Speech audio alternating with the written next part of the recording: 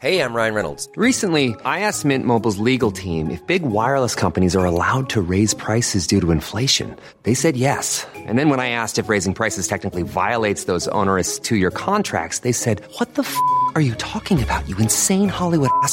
So to recap, we're cutting the price of Mint Unlimited from $30 a month to just $15 a month. Give it a try at mintmobile.com/switch. $45 up front for 3 months plus taxes and fees. Promo rate for new customers for limited time. Unlimited more than 40 gigabytes per month. Slows full terms at mintmobile.com. Quality sleep is essential. That's why the Sleep Number Smart Bed is designed for your ever-evolving sleep needs. Need a bed that's firmer or softer on either side? Helps you sleep at a comfortable temperature? Sleep Number Smart Beds let you individualize your comfort, so you sleep better together. J.D. Power ranks Sleep Number number 1 in customer satisfaction with mattresses purchased in-store. And now, save 50% on the Sleep Number Limited Edition Smart Bed for a limited time. For J.D. Power 2023 award information, visit jdpower.com/awards. Only at a Sleep Number store or sleepnumber.com. History is very important. History is so freaking important. Do you know how important history is? I went on YouTube and I was looking at some documentary about Hitler or the Nazis or something, because I just find that era interesting. Obviously, it's something you watch while you eat or whatever. That's just the way I like to do things. More to the point, I followed a link in a comment, and then I got down a rabbit hole, and then the next thing I knew, I was watching documentaries on YouTube that were saying that the Nazis weren't so bad after all, that Hitler wasn't so bad after all, that Hitler was a good guy, that it was all just this big Jewish conspiracy. I'm not joking. These documentaries are out there. You can go and find them. It was just some big Jewish conspiracy, and David Irving's going to save us all from the lies. And wow, I felt I actually had to go for a walk. I felt a bit sick. So when people go and tell you that history doesn't matter, when people tell you, like next time you tell someone, "Oh, I'm listening to a history podcast," and they say, "Ooh, what's the point?" That's never actually happened to me, by the way. But just in case it does, I can tell you now, there's a good reason for it. You're educating yourself now about an era in history that perhaps is not as controversial as that.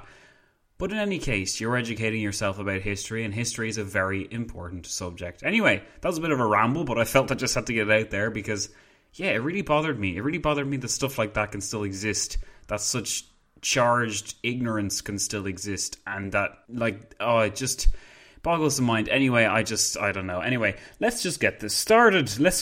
Something more cheerful, perhaps, or perhaps not so cheerful after all. This is The Long War. You're listening to When Diplomacy Fails podcast. My name is Zach Twomley, and I normally don't start these episodes like that, but yeah, I had a problem I had to get off my chest, and there you go. History is important, and the Second World War is not a big lie, so there you have it. As is normally the case with When Diplomacy Fails, we look at wars throughout history, and this is the 7th installment of that war that we were looking at, the Long War. More specifically, we're building up to the last siege of Vienna, so if you don't know what's going on, make sure to check out the previous episodes, or you may be a bit lost. Everyone else, thanks for your patience and for sticking with me, and let's get into this.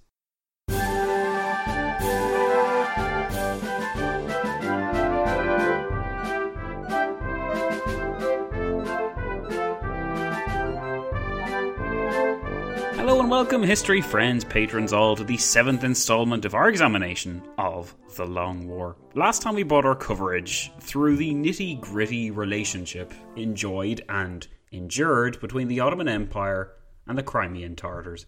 Both peoples stood to gain, as we saw, from this partnership, which was essentially a less restrictive form of vassalage, as the Ottomans were the overlords of the Tartar, and both were bound by a common historical past. The net result of this partnership, however equal or unequal, was that the enemies of the Ottomans became enemies of the Tartars, and they were thus subject to the full force of that fearsome people's arsenal, be it in the physical, with proficient horse archery, the danger of enslavement, or the tendency to plunder, or, as we saw, in the psychological. The sheer panic and fear which accompanied news of the Tartars moving in force was felt once Sultan Mehmed IV announced that it was time for the Khan of the Tartars to fulfill his side of the contract between them. While the Tartars were arguably the most important and formidable aspect of the Ottoman war strategy, a fact we learned last time, in this episode we'll explore in more detail the fact that they were merely one inherent part of it. The Sultan depended and called upon several other vassals, pashas and allies as his great armed host marched westwards. At the same time, he also depended upon a breathtakingly efficient military system which displayed an unparalleled acumen for organisation and logistics. If it was true that the Ottoman army suffered from a lack of independent generals other than the Grand Vizier and on occasion the Sultan, then it is also true that, as they say, amateurs think of strategy, whereas real generals think of logistics. In this episode, then, we conclude our analysis of the military side of the Ottomans, from their vassals both willing and unwilling, as well as their own propensity to launch a well-organised, if not always well-led campaign. We round off the episode then by looking in more detail at the most sensitive vassal, the curiously divided but also critically important region of Hungary, once a proud and independent kingdom, now reduced to a militarised wasteland or buffer zone between East and West. If you're ready then, let's begin.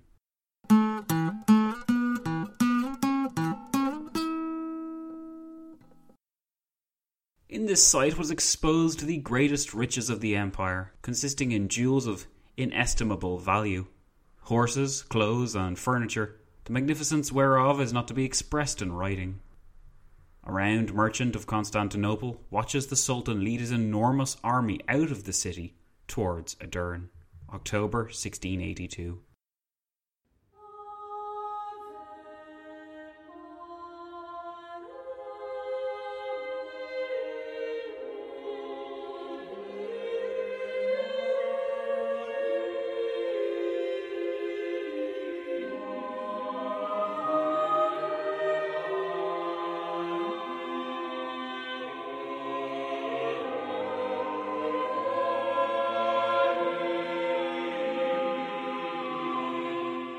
Edirne was the rallying point for the Ottoman army before it made its way to Belgrade, that old Balkan bastion to the southeast of the morass of swamps and rivers that constituted the final set of fortifications before Vienna.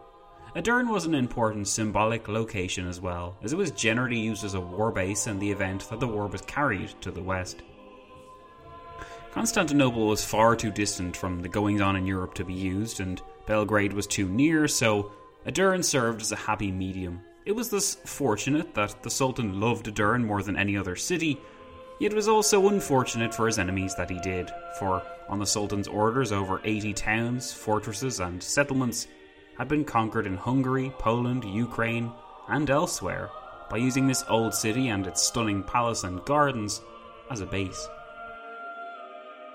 Constantinople was the ancient city. It had been the ultimate goal, and many sultans since had attempted to recast it in their own image. Yet it remained an unmistakably Roman city, despite their efforts.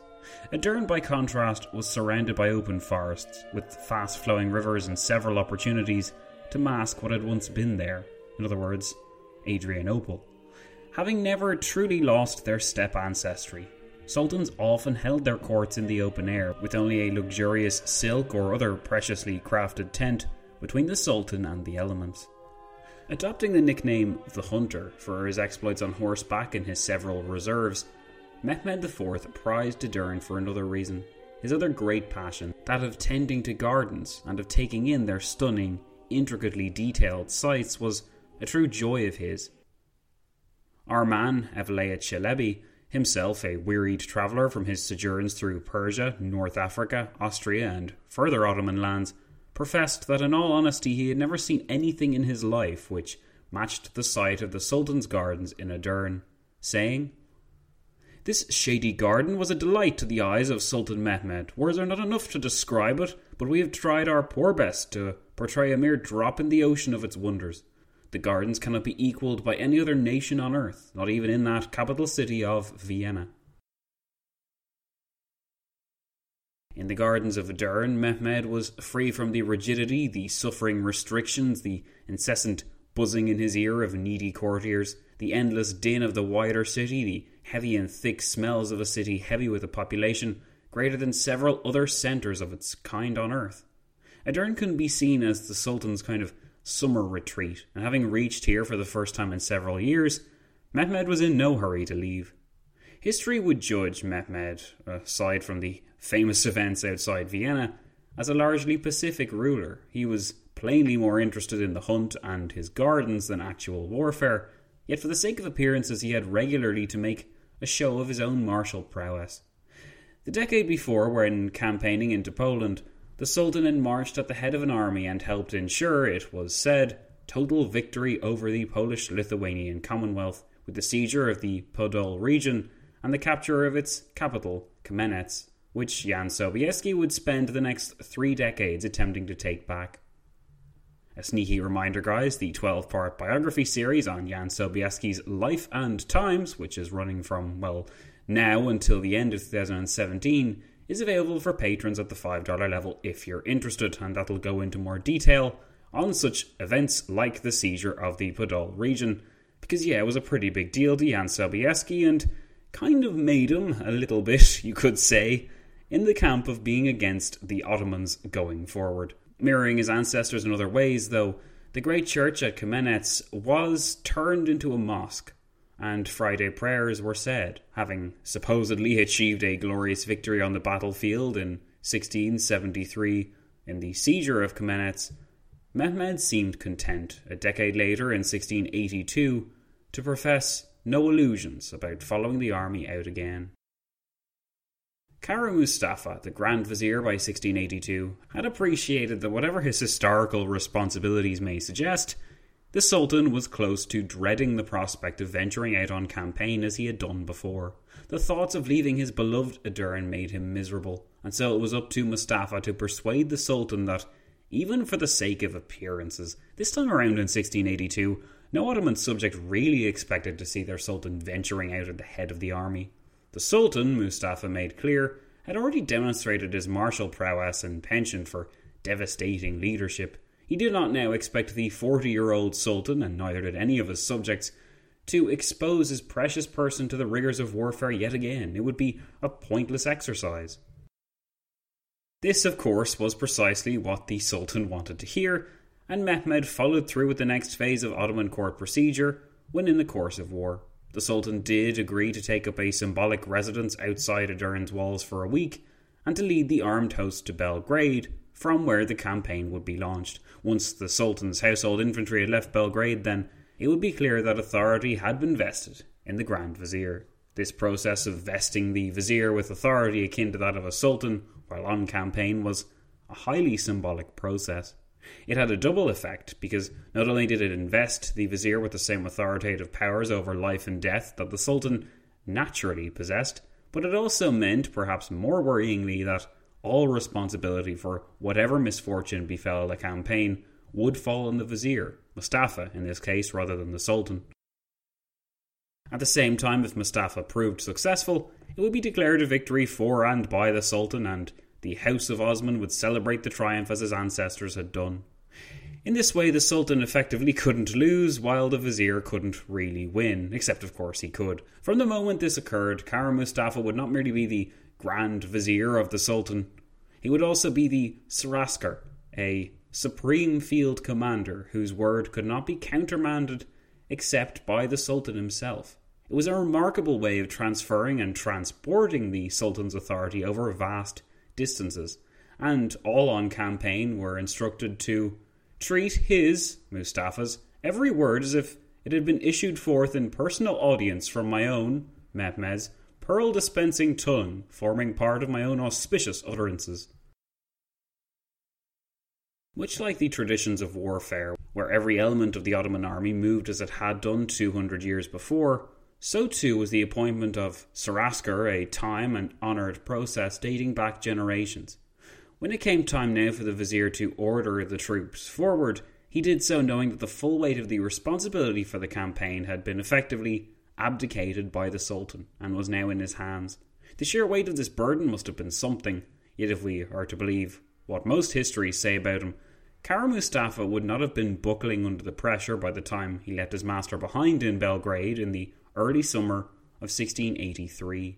Instead, he was leading forward not merely an enormous armed force, but an idea which he had himself been the firmest advocate of for the longest time.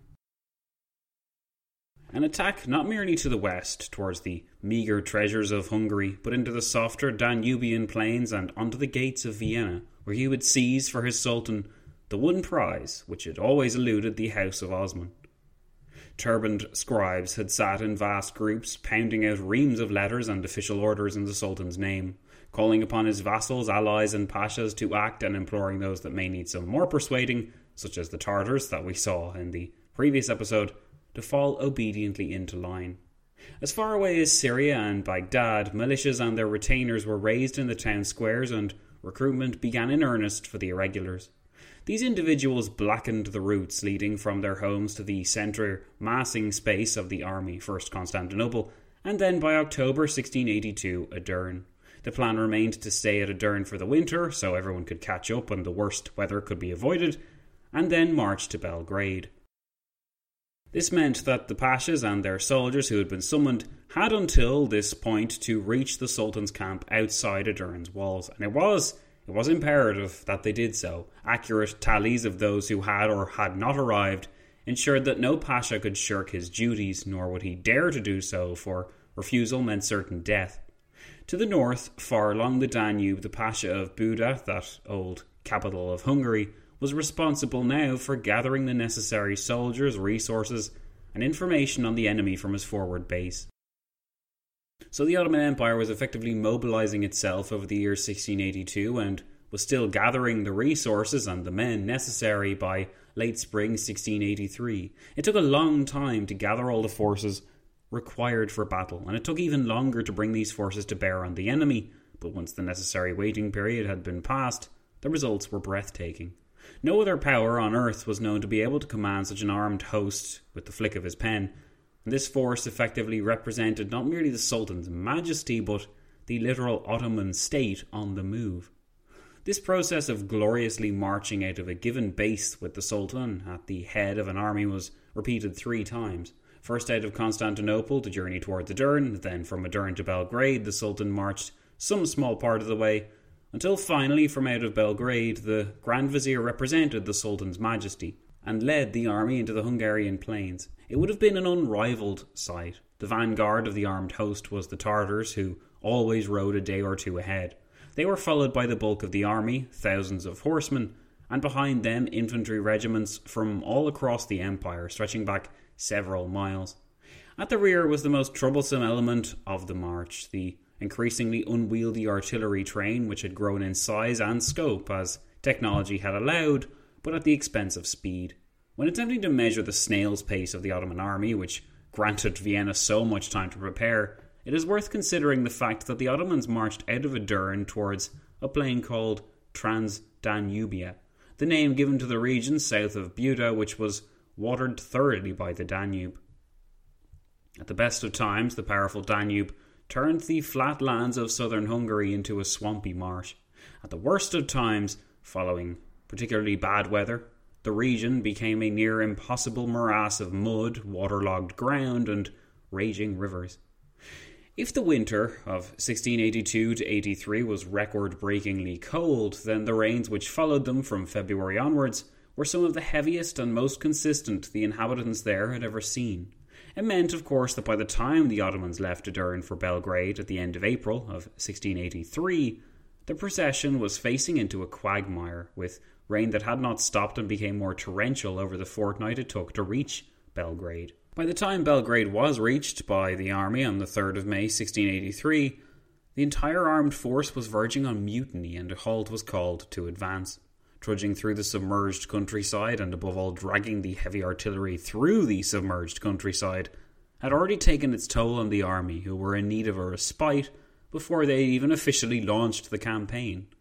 The launching pad for a western campaign was Belgrade, as it had been several times since its capture. It was there that armed hosts, oblivious to their end goal, would be properly directed towards Vienna. This plan was not merely the latest in a harebrained scheme cooked up by a sycophantic courtier to boost the Sultan's glory. Instead, the charge for Vienna had been planned strategically, agreed upon by Kara Mustafa and his master the Sultan, and apparently well suited to the geopolitical circumstances in Western Europe. After 2 decades of relative peace, it seemed appropriate for a number of reasons to violate that peace with the petty Austrian archdukes and seize that prize which had evaded their ancestors. It is now that we come to the question of why, a question which you may not even have thought about, but which historians really do struggle with to this day. Why had the Sultan of the Ottoman Empire and his Grand Vizier deemed it appropriate to begin the march towards war with the Habsburgs in mid-1682? What had spurred them on to make war after decades of relatively tranquil peace, considering the circumstances of the day? There had been no diplomatic faux pas. One size fits all seems like a good idea for clothes until you try them on. Same goes for healthcare. That's why United Healthcare offers flexible, budget-friendly coverage for medical, vision, dental, and more. Learn more at uh1.com. Mom deserves the best, and there's no better place to shop for Mother's Day than Whole Foods Market. They're your destination for unbeatable savings, from premium gifts to show-stopping flowers and irresistible desserts. Start by saving 33% with Prime on all body care and candles. Then get a 15-stem bunch of tulips for just $9.99 each with Prime. Round out Mom's menu with festive rosé, irresistible berry chantilly cake, and more special treats. Come celebrate Mother's Day at Whole Foods Market. Hey there, it's Michelle Norris. I'm host of a podcast called Your Mama's Kitchen. When I travel, I'm usually looking for a way to find a taste of home when I'm not at home. And one of the things I love to do when I am at home is entertain. And Airbnb allows me to do that. When I was in California recently, I rented a house that had a great kitchen. And when we were sitting around the table, we were all thinking, we're in someone else's house. Someone could be in all of our homes as well. If you have a home, but you're not always at home, you have an Airbnb. Your home might be worth more than you think. Find out how much at airbnb.com/host.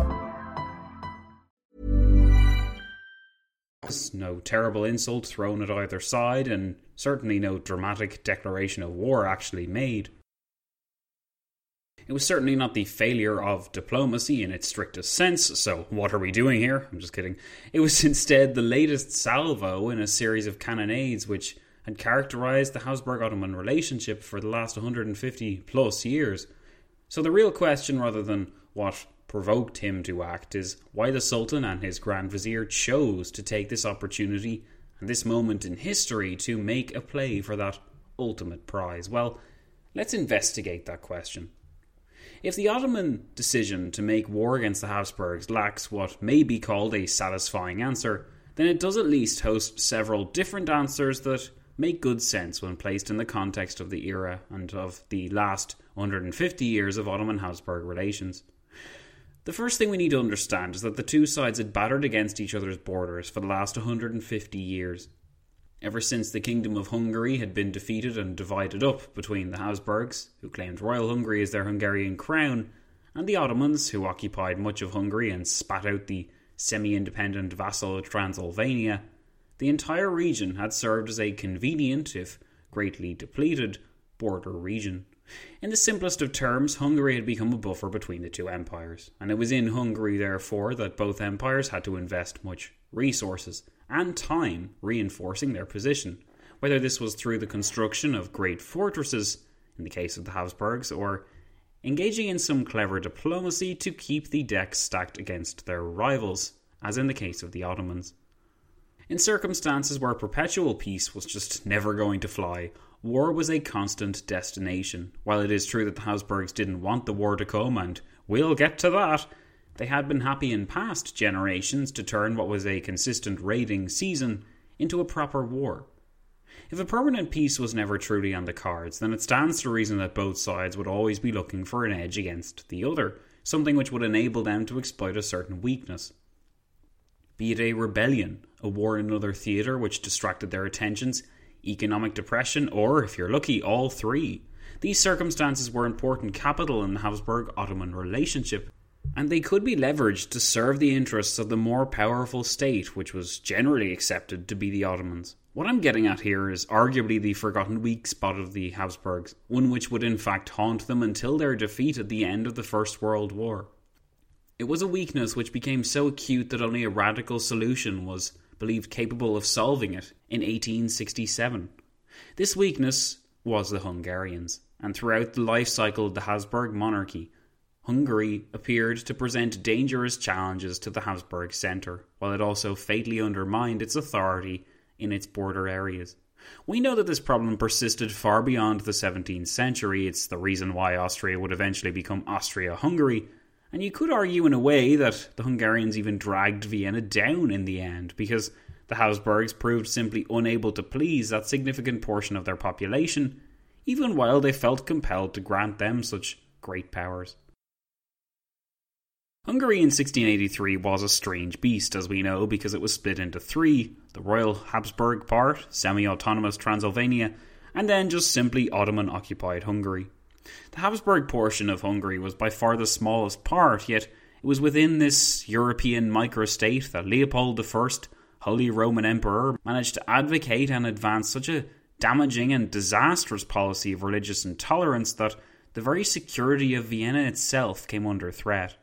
If we remember back to the Battle of St. Gotthard in 1664, we'll recall that the Hungarians desperately wished for Leopold to press the advantage already against the Ottomans after the battle, because they believed that the Turks were on the back foot following their loss, and that the Habsburgs could just roll over everything the Ottomans had and liberate Hungary unopposed. The reality was less simple, of course, and Leopold was mindful enough of his own limitations to sign the Peace of Vasvar, which effectively granted no concessions either to the Habsburgs or to the Hungarians, living under Ottoman control.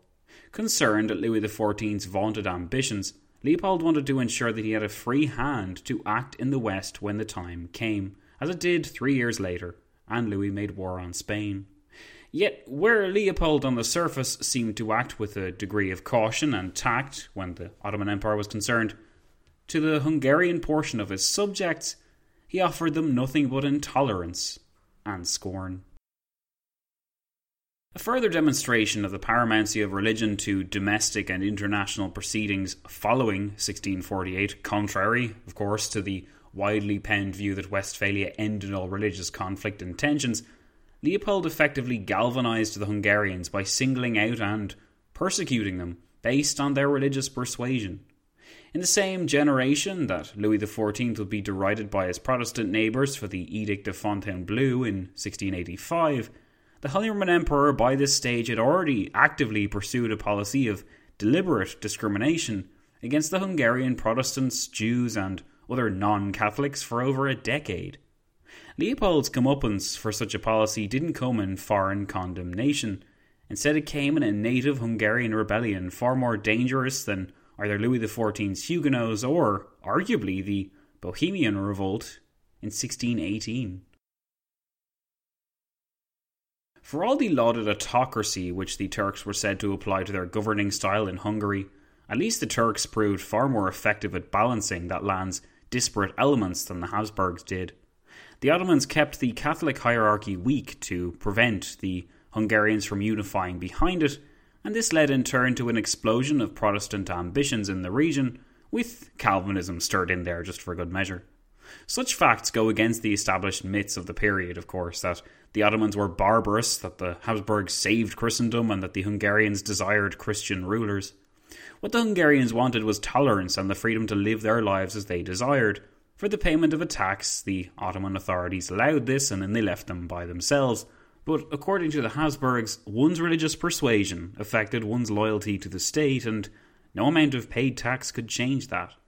The Counter-Reformation was granted a new lease of life in the Habsburg lands after the 30 Years' War, and in Hungary above all, because it was here that the proselytizing Jesuits and Habsburg-sponsored Catholic institutions were allowed to spread most fervently. In his book on the Last Siege of Vienna, first published in 1964, the historian John Stoy gives a critically important background survey of the damage done to the Habsburg reputation in Hungary through its pervasive Catholic missions. He writes, "The seminary for clergy at Trnava came into Jesuit hands in 1649, and the Jesuit academy in the chief Protestant city of eastern Hungary, Kassa, was accorded the status of a university in 1660. From the two major points and a host of lesser ones, Catholic influence radiated fast. They enjoyed the Vienna government's firm support because the Emperor Ferdinand II and his successors held explicitly that the Catholic creed was the surest test of political loyalty. Measures based on this premise were bound to push Protestants into further acts of disloyalty." By examining in more detail how the Hungarians felt after the 1664 campaign, we begin to see the critical difference between how the Habsburgs and the Ottomans treated their frontiers, as well as their vassals. In the likes of Royal Hungary and Croatia, regions where the Habsburg influence was not so completely entrenched, fortresses in the new and expensive style were built, aimed at towering over the other settlements and sending out the clear message, to Ottoman and to Habsburg citizen alike, that Habsburg power was absolute. In the Ottoman sphere, while fortresses were remarkably lacking in their Hungarian border regions, what they lacked in fortresses they made up for with diplomatic finesse. The act of balancing the disparate vassals off one another was a constant game that Constantinople excelled at, and which the Habsburgs proved desperately ill-equipped to play. Whether it was balancing the Crimean Tartars off the several competing Cossack groups, or appeasing and coercing the vassals of Wallachia, Moldavia and Transylvania in their turn, John Stoy wrote that the general strategy of the Turks was to restrain one vassal by means of the other, with the minimum possible use of their own strength. We've already seen the importance of the Tartars to the Ottoman war effort, and while the smaller Balkan vassals didn't hold the same importance to the Ottomans during times of war, the whole region was critically important for maintaining the integrity of the empire and the majesty of the Sultan, who was bolstered in his prestige and renown by having so many supplicant vassals on hand. The leaders of Wallachia and Moldavia were the Hospodars, or princes, on a similar status to that of Transylvania, but without the historic traditions of Hungarian kingship. The leaders in Wallachia and Moldavia had, after all, once been ruled by that same Hungarian kingdom, and the Ottoman strategy was to effectively follow the medieval Hungarian model for the sake of a peaceful transition, arguably at the expense of the region's betterment. The submission of these individuals to the Sultan didn't mean that either the Hospodars or the Transylvanian princes possessed no autonomy. They were patrons of arts and culture at the $5 level, they were fond of classical works, and they possessed dynasties deliberately and patriotically linked with their vaunted past. The dominant families in these vassals ensured that Ottoman demands were obeyed, and when it came time for war, their regulars followed the Sultan's banner towards Belgrade. These forces were then swelled by men coming from the Danubian garrisons and from the pashas who ruled the likes of Buda, downriver from Vienna. By 1680, the flow of history had produced several ruling families in the different vassals, and Hungary was no exception to this rule. The princes of Transylvania traditionally sought to exhibit as much independence as possible. We remember that Bethlen Gabor marched to besiege Vienna alongside the Bohemians in 1619, while George Rákóczi intervened in the Cossack uprising against the Commonwealth for his own gain in the early 1650s. Sometimes these actions were accepted by the Turks, and other times they were brutally suppressed. So it was that George Rákóczi was judged to have overstepped his station by intervening in the Commonwealth and upsetting the Cossack and Tartar balance there. He was deposed and replaced in 1662 by a subservient replacement, Mikhail Apafi, who still held the title of Prince of Transylvania by 1683. From 1670, Vienna's autocratic policy led to what was called the Magyar Conspiracy, where a series of revolts against Habsburg authority in Royal Hungary led to a brutal campaign of repression and suppression and guerrilla warfare in return by the Hungarians, as reprisal followed reprisal along the narrow slice of Royal Hungary which bordered the Ottoman lands. What should have struck Habsburg observers of this revolt was the fact that it was largely led by the same families who, only a few years before, had fought against the Ottomans on the Habsburgs' behalf. The likes of Nicholas Zrinski, who had roused the population of Hungary to effectively stump the Ottomans between 1663 and 64, felt compelled to rise against the Habsburgs in the years that followed, owing to his conviction that only the native-born families of the region could and would properly stand up for its interests. His naive dream of establishing an independent state between the Habsburg and Ottoman regimes proved illusory, but its core message lingered on in the hearts and minds of several of his peers, even after he died in a hunting accident in 1670. These individuals, who had spent most of their lives as Habsburg subjects, loyal to Vienna, began to throw off the Habsburg yoke in search of complete freedoms for Hungary. They were repulsed from their homes and fled into exile in Ottoman-controlled Transylvania, where things began to get a bit more complicated. Although the original plan had involved the ridding of all forms of foreign rule, the situation of the rebellious exiles had been exacerbated by the repressive policies of the Habsburgs, who came to equate all Protestants with rebels and began evicting them from their lands, whether they'd taken part in the revolts or not. The stream of Magyar nobles and their families into Transylvania became a flood by the late 1670s, but what this group desperately needed was a leader. Enter one of the most successful national leaders of Hungary of his day, Imre Thököly.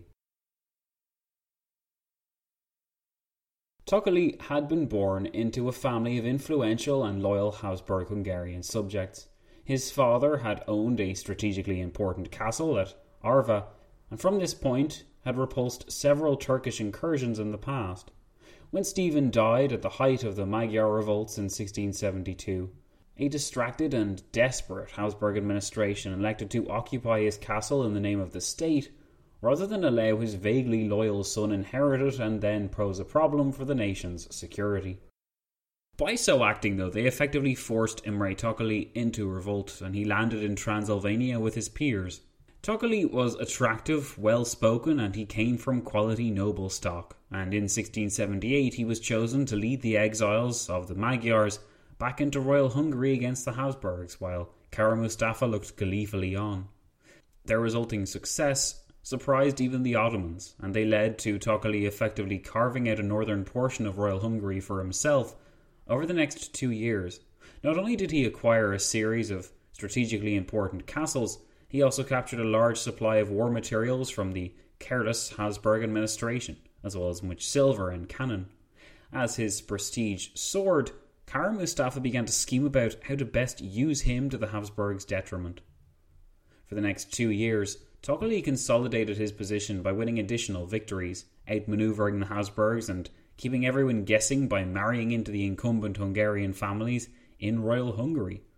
After acquiring Leopold's reluctant approval for that marriage, Thököly then declared himself an ally of the Sultan in June 1682, and he offered his services to the Ottomans. For the next 6 months, he and his followers raided progressively north-eastwards, capturing that citadel at Kassa, where the Jesuit university had been established in 1660, and sacking it thoroughly. Now on the outskirts of Hungary and looking across the Carpathians into the Commonwealth, Jan Sobieski's agents in Vienna urged Leopold to get a handle on his domestic situation before it led to further disaster and spilled into the lands of his neighbours. By this point, though, the damage had already been done. By declaring himself the Sultan's ally and inviting the Ottoman Empire in, Imre Thököly effectively guaranteed a fresh campaign between the two adversaries. Hungary was simply too important a region for the Ottomans to look a gift horse like Thököly's willing rebellion against Vienna in the mouth.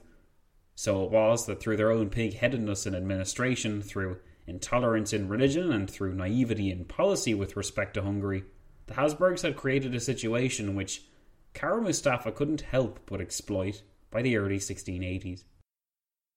Almost hilariously then, while such pieces were moving on the board, the Habsburg envoy at Constantinople began urging the Ottomans to renew that same advantageous peace treaty from 1664, which had so enraged the Hungarians. It was now abundantly clear where the advantage lay. With their Hungarian possessions up in arms and their security fatally undermined by a former subject now in open rebellion, the Ottomans couldn't possibly have left the opportunity to strike a devastating blow at their rival of the last 150 years just slip through their fingers.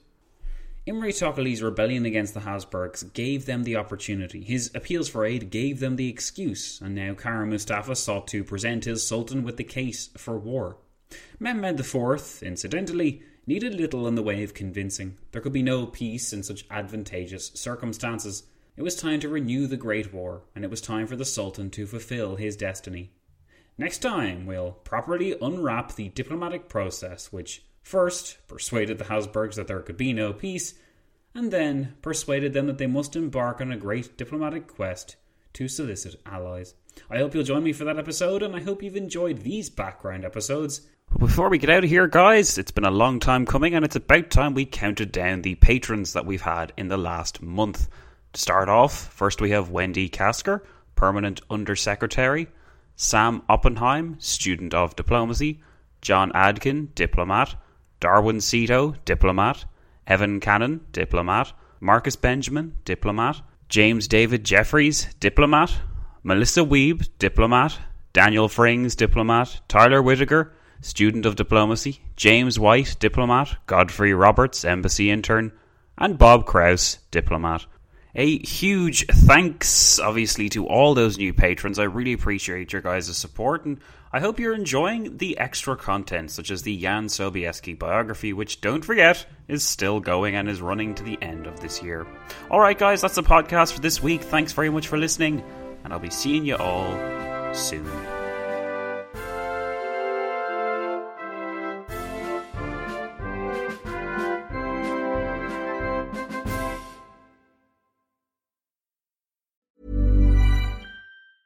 Hey folks, I'm Mark Maron from the WTF Podcast, and this episode is brought to you by Kleenex Ultra Soft Tissues, your ally to help tackle your allergy symptoms this season. I love the change of seasons, but nobody loves pollen and all those other things floating in the air that make you sneeze during this nice weather. Kleenex Ultra Soft Tissues are hypoallergenic and allergist approved, so fight back against watery eyes and runny noses without worrying about irritating your skin. For this allergy season, grab Kleenex and face allergies head on.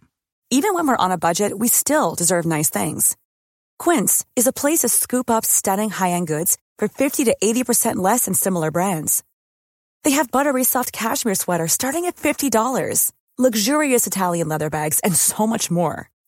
Plus, Quince only works with factories that use safe, ethical, and responsible manufacturing. Get the high-end goods you'll love without the high price tag with Quince. Go to quince.com/style for free shipping and 365-day returns.